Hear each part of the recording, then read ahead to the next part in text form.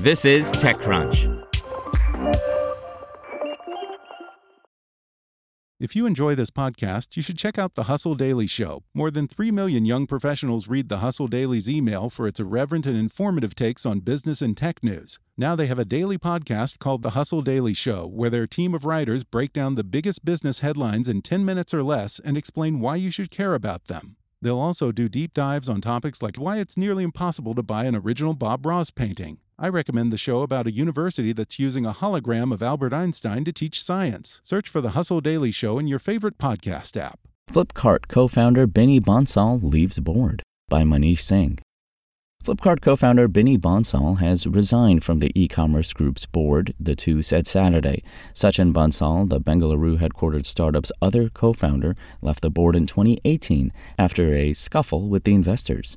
Binny Bansal, who reserved the rights to stay on Flipkart's board for as long as he preferred, cited conflict of interest with his new venture as the reason for the move. Bansal launched Optor, a cross-border e-commerce startup, late last year. Optor offers end-to-end solutions, including market entry analysis, demand mapping, inventory management, cross-border logistics, and taxation assistance to businesses, according to its website. The move also follows Bansal selling his entire stake in Flipkart, which was acquired by Walmart in 2018 for $16 billion, in recent years ahead of the e-commerce group's much-awaited IPO, which is now slated for 2025. Bansal, who is also on the board of PhonePe, a position he is maintaining, has become a prolific investor in recent years, backing a number of startups, including PhonePe. I am proud of the Flipkart Group's achievements over the past 16 years. Flipkart is in a robust position with a strong leadership team and a clear path forward, and with this confidence, I have decided to step aside, knowing the company is in capable hands, Bansal said in a statement. After leaving Flipkart, Sachin Bansal founded Navi, a financial services firm that is looking to go public.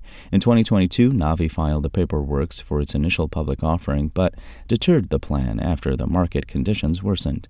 Flipkart is the outcome of a great idea and a lot of hard work, built by teams committed to transforming how India shops, Flipkart Group Chief Executive Kalyan Krishnamurthy said in a statement Saturday.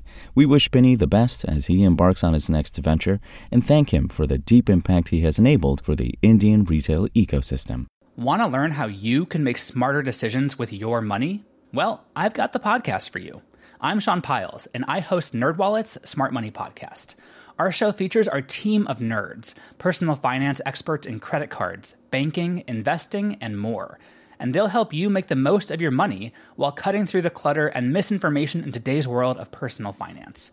You'll get clarity on strategies to help you build your wealth, invest wisely, shop for financial products, and plan for major life events. Listen to NerdWallet's Smart Money Podcast wherever you get your podcasts.